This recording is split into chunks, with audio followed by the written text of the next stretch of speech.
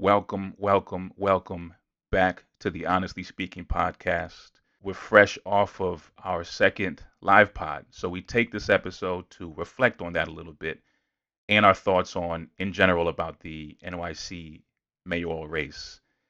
Second to that, we just get a little bit more into Genesis B. She kind of joined very mysteriously. We wanted to get to know her more personally and the things that she's working on.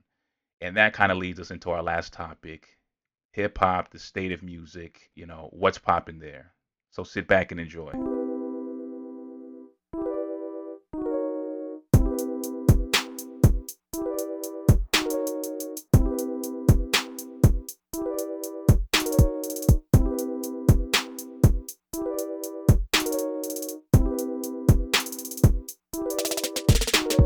We are back. That is true. That is true. We are back. Live pod was last week. Dianne Morales. How do you guys think we did? Going into it, it was kind of because the first live pod that we did, it was Favre, you and I and Jim. It was Breakdown Fest, yeah. So it was still like a different kind of production vibe and preparedness needed. But this was, I think this was more serious prepping because we were interviewing a mayoral candidate, so it felt more buttoned up, I would say. So I mean, yeah, Do you it think? Do you was. think she thought we were going to be buttoned up? I feel like I saw some of the interviews she did online, and I felt like some of Yeah, her me interviews too. have been kind of slouches. No, for sure. I saw that too. I watched that too. They were not like super buttoned up interviews. They were more just sort of vibing, like she had just joined. Maybe that's what she was going into. She felt like she was going into with us. I wonder if we saw the same ones because they were very like futon hacky sack ish vibe, which was very interesting to me. I guess she probably has a lot of the Bernie Bro vote, so I think that's where she's going right now. She's, I think, at least within the language she has used, seemingly, and there's probably Maya's team and Scott Stringer's team might disagree, but I would say the language she's used is probably the most progressive in the race. I mean, just the fact that one of the first things we talked about was the 3 billion on the refund or on the defund. No, she's all the way to the left as far as the candidates go. I don't think there's anybody more left than her. I think that she cemented that with giving the $3 billion number, which nobody gave a number. They just talked about it abstractly, so they could sort of wiggle out of giving a number. Where she was just like, "Fuck it, I'm gonna give a number. What's up?" I mean, what else is she gonna do? She's like not like she's barely, she's at like 4 or 5%, I think, right now. Yang's Right. at 26, Eric's like 18. It's like I do believe she really does want to do that, and I actually agree. But you do kind of have to swing for the fences when it's like 20 candidates and you're at the lower threshold. Gee, what'd you think of the interview? How do you think Diane did? I enjoyed it. I've been kind of staying out of politics in general ever since the election. It was just a wild, wild year for myself and my colleagues, and for me, I just haven't been in tune at all. So, no, I really enjoyed her, and again, to be honest, that was the first time I've been pulled into politics and having to think about it since the election. I'm pretty disillusioned with the political process in general at this moment. What has you the most disillusioned? I think just being on tour 5 months during the election year and during COVID, seeing the behind the scenes of how much of the efforts are fueled by conflict, tension, underlying hate vibes. I didn't feel a lot of love in politics. I don't see a lot of transparency in politics. I don't see a lot of vulnerability in politics. And I'm like, all of those things are like kind of where I pull from spiritually. So I'm not feeling it. I don't know where politics in America is going. We know where it's been and where it's going. I'm not feeling really positive about that. Do any of you think that you'd be voting for Diane? Do you feel differently after the interview? Kind of what was some final takeaways? Well, for me, it's too early to tell for me. So election is in November. I haven't. Everybody's kind of been caught up in national politics. So to switch contexts to a local race, you kind of have to do the research all over again. And people know Yang from national politics, but I need to learn more about Eric. I need to learn more about Maya, and even learn more about Diane. as well. So I'm not ready to pull the trigger just yet. But I thought Dianne was interesting. The only thing I wish I could get more in with Dianne is that I think one of the last questions I asked were just I was talking about, oh, people people are understanding civics more. How do you between the federal, state, and local, there's this tussle of who does what. And I asked her about what the mayoral office, what their role in the vaccine rollout was, and I don't think I got uh, too. She talked about like helping out with appointments or something. I have to listen back to it, quite frankly, but I don't think I got like deep into it as much to where I think she is like really learned from an institutional side, like in Alessandra or something in the state senate, how she was just like gave me a whole civics lesson on some past episode. I didn't really get that with Dianne the same way, and I would have liked to. So more questions there. For better or for worse, the job of mayor is like getting shit done. And so I'm always, as much as I love to hear the big pie in the sky stuff that we're going to move towards, I still want to know that people can get like certain things made, because it's not like a wand. There's all sorts of things that are going to get in your way once you're there. Yeah. I mean, de Blasio actually, when he campaigned the first time around, sounded pretty good on paper. And then he got absolutely nothing done. He somehow was like a goose egg for both ends of the spectrum. Like, I don't even know how that happens. Like, everyone hated him. We got like, the only thing he did get done was figuring out ways to get to his gym in Park Slope. Okay, Michael. I'm happy to dunk on him. I was at his inauguration in like freezing Really? cold January. Yeah. I had a buddy who got me in, and he was so bland. I walked away beyond uninspired. I was like, this is the new mayor. I had that experience because I had a chance to see Warren speak, Bernie, Biden. I saw them all in person. Word. Who? Oh, Warren was the one when I saw her speak that I was like, oh, she's the one. Let's go. Yeah, she was the most transparent and genuine, and I think knowledgeable. Honestly, Bernie was cool, but I wasn't really like gung ho on Bernie. Like Bernie and Warren, to me, I would have been. So this was all on the tour bus that you saw him, right? On tour, yeah, while we were touring. Gee, what exactly were you doing on tour, and how was politics involved in your tour? Sure. So I was on tour with a group called Vote Common Good. It's basically a bunch of Christian leaders, authors, public speakers, within the Christian faith. Some who were former Republicans who switched parties due to their religious beliefs, who were going into red territory, Republican territory, trying to appeal to Christian voters to vote with morality instead of party allegiance. So my role on the tour, I'm not Christian. I'm actually raised Muslim and identify as Sufi.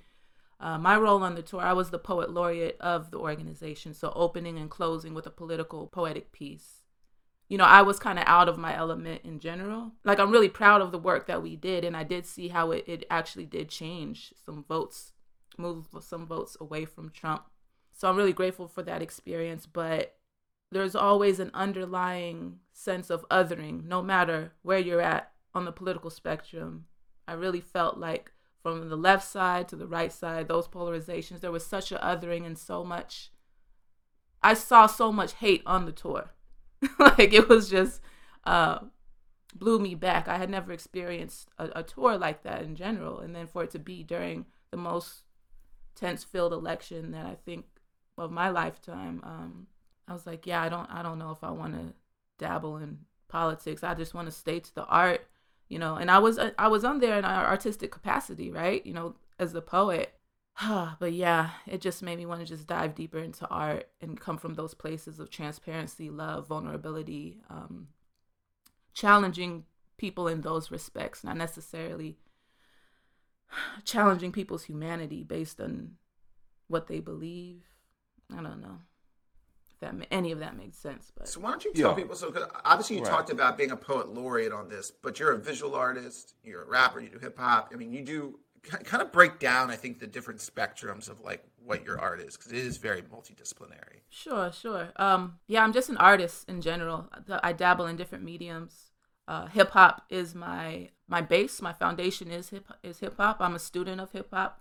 It is where I draw a lot of my inspiration. Like even my poetry, the way that it reads, it just sounds kind of like hip hop rap without a beat. So yeah, I dabble in all types of things, and my subject matter ranges. It runs the gamut. You know, it's not always political. It depends on what organization I'm working with. So that was a political organization, so my pieces are going to be political. You know, I collaborate with other artists. You know, it depends on what our synergy is. A lot of my work deals with sensuality, sexuality, the human condition in terms of spirituality as well. You know, spirituality through sensuality, things like that. So it's not always like political. You get what I'm saying? Like if you go and listen to my raps, a lot of it's not like rah rah rah fight the power. It's not all about that, you know. But some of them are. But most of it's just me as a person. Gee, who are you? Who are your favorite rappers? Like, what is your foundation is in rap? Yeah. Who inspired you? I'm about to date myself now. So Tupac was the first rapper that I heard and immediately started converting my poetry into raps. I was like 12. I heard like Tupacalypse Now, Brenda's Got a Baby, and I was like, what is this? Because I didn't grow up in like a real musical household. You know, like my brothers didn't listen to rap, anything like that. My best friend's older brother came to the house one day. He was 15 at the time. I was like 12. And we were all just, you know, my brothers, her brother. He was like, let's write a rap. Everybody go in a corner. I got this beat. Everyone write a rap. We come back. And, you know, I wrote this rap. And this kid, his mind was blown. He was like, yo, like, you're good at this. I was like, oh, okay, thanks. No, he was like, no, like, you should pursue this. You're good at this. And it's been on ever since. But Tupac, I'm a big Eminem fan. I'm a huge Eminem fan. Sure. My friends who are, you know, very feminist are like, how you like Eminem? He's the worst. I'm sorry, I was gonna say who's I new? don't listen to rap anymore. You don't? Are you playing games? I don't really listen to like rap anymore. Not because it's not good. Like when I hear stuff coming into my cipher, I'm like, oh, like he wrote that beat nice, or she did her thing with that. It's not about that. It's about like where I'm at energetically. Most of the music that I listen to don't have lyrics, period.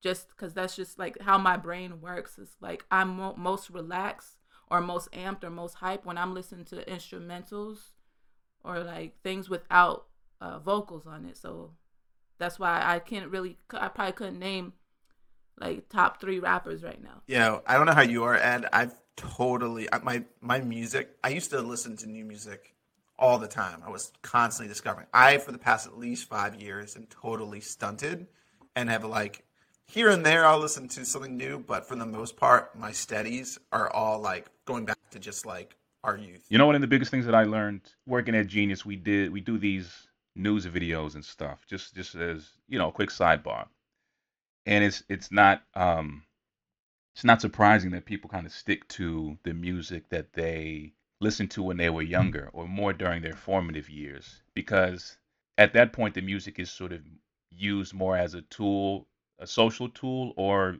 a tool used to build identity during our teenage years and so forth. There was like a social psychologist talking about this or something. It was like that's why people who are older will say, you know, 90s hip hop is the golden years, or, you know, early 2000s or whatever, and then listen to today's stuff and be like, what is this bullshit? The generational divide is just always going to happen over time, because the music we cling to the most or we gravitate towards the most is music we listen to during a particular time in our growth. I think for me, it's like I have such a different perspective because I am an artist and I've been doing music since I was a kid. So I've been industry focused for a very, very long time. So like for me to listen to something objectively is very, very difficult.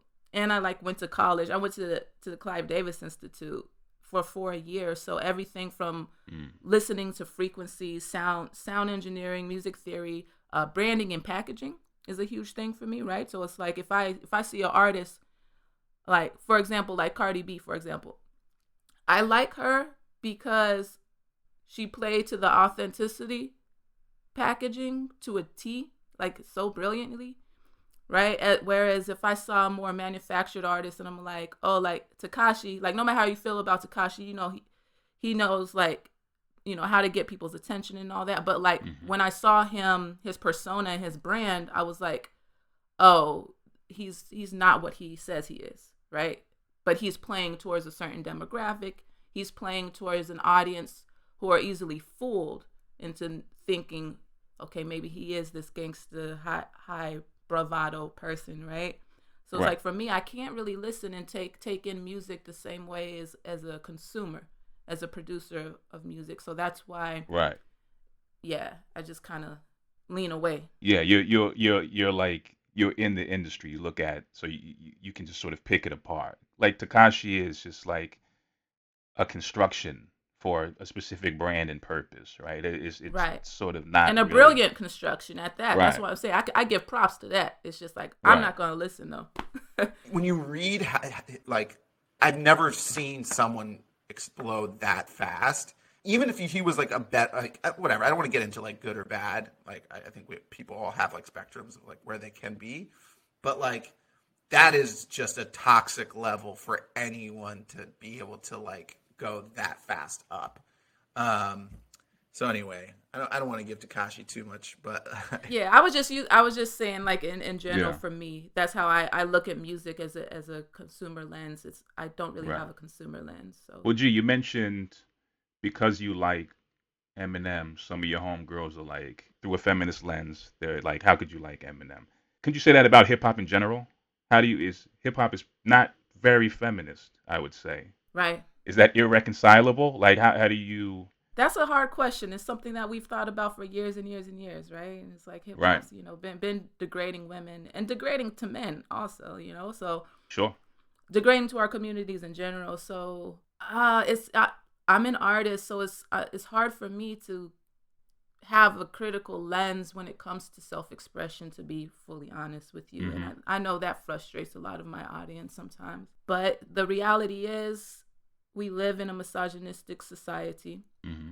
I think hip-hop to a certain degree has been immune to Me Too movement and immune Right. to a lot of the accountability that's happening, but I think that won't go on forever. That there is some point where we're going to have to address this. This is just the wave the society zeitgeist is going, right? So, but at the same time, I believe people should have the right to express themselves. But so many artists don't control what they're saying. You know that, Eddie.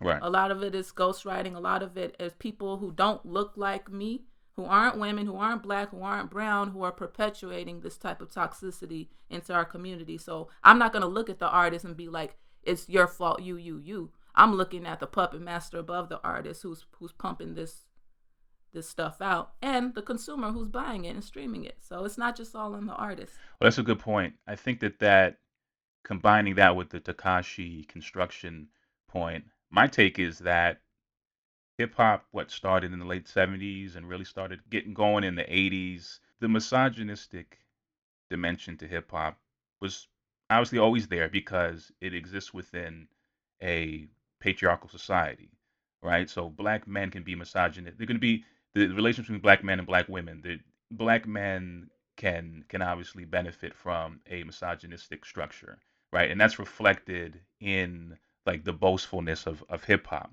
But hip hop in the beginning wasn't just all the way people think about it now. Hip hop in the beginning was much more diverse. There was more, sort of poetic hip hop, and it was just sort of people reflecting on their reality.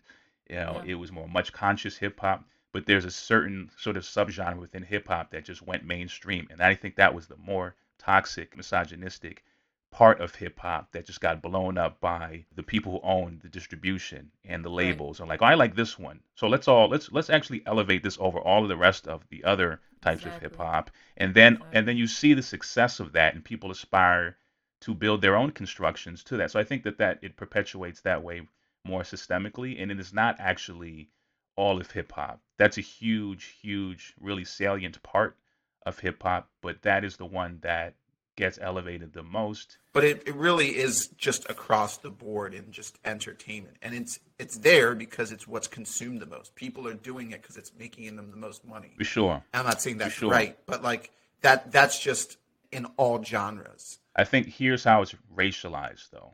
There's mis- misogyny is a countrywide thing, and it exists in all music genres. But yet, people tend to think that it only really exists in hip hop and not country or rock or other like genres that are less populated by black men. Frankly, I think it's paired with that in a way where country artists who are the biggest abusers can like look down at hip hop and be like, all these people and the way they treat women. Like, dude, you're gonna go home and physically and mentally abuse your partner after you say this. It's just like it's such a double standard there. I think, which is unique. But country music and rock aren't saying the same things that hip hop is saying, though. In terms of the extreme commentary, you get what I'm saying? You're not hearing Yeah, the type of derogatory, like the actual phrases in country and rock, and these they're targeting a little more pop friendly, family friendly. Hip hop is just like, and like that's what I'm saying. That's part of the expression of like being blunt, right, and being boastful. But the commercialization of hip hop, the way that Michael, you're comparing it to video games, to movies, that's what's so unfortunate, honestly, is that hip hop has been commercialized to the point where we're comparing it to a video game. Because when I'm a student of hip hop, what hip hop was and is and will always be to me is us making something out of nothing. Us taking these South Bronx or these dilapidated neighborhoods of like where we stay, and people looking like we're gonna leave these areas, this shit is trash, and us being like, no, we're gonna take something from what we have and make it beautiful and build off of that. That's the innovation in us. That's the resilience in us.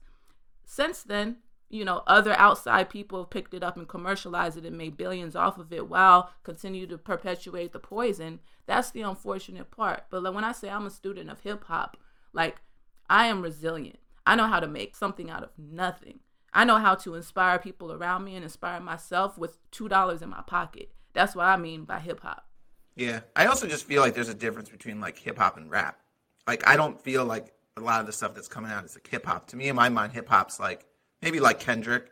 To me, it's very much like Reflection Eternal. Like what some of this other stuff we're talking about to me is very much rap, which is like much more in this like commercialized thing. Like to me, whenever I think of hip hop, I think there's like much more of like homage to a craft and like a deeper like poetic journey that someone's going on. And that's why I feel like I stay stuck in my old head ways, because I don't find that lane in a lot of the new stuff I'm hearing. Not to say that there aren't, yeah. Right. But I don't like that. Like I said, my music isn't necessarily hip hop though. Like, if you listen to some of my songs, like it's very boastful and braggy and talking about, different relationships with women that I'm in. It's not like soulful, reflective, and it's not all like that. So, I mean, I kind of use rap and hip hop interchangeably, and I think I'm more of a skill head. Like I like the skill of it. I like the wordplay. I like when I hear artists and they're like doing double entendres, and I'm like, I look at it like the Olympics. I'm like, oh, like she did that or he did that. Like that's how I like what excites me about listening to rap.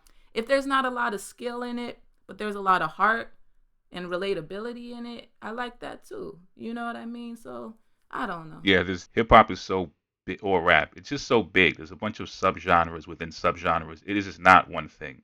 So and it just never was. So to think about it any other way is to look at it in a reductive way. Ed, who do you like right now? You're with all the youngins. What's bumping at Genius's office right now? Genius is just super cutting edge. Like I can't keep up, quite honestly, with all of this stuff. But like some of the newer, like Baby Chem, I like Baby Chem. Like Isaiah Rashad, he's not super new cutting edge, but he's like newer.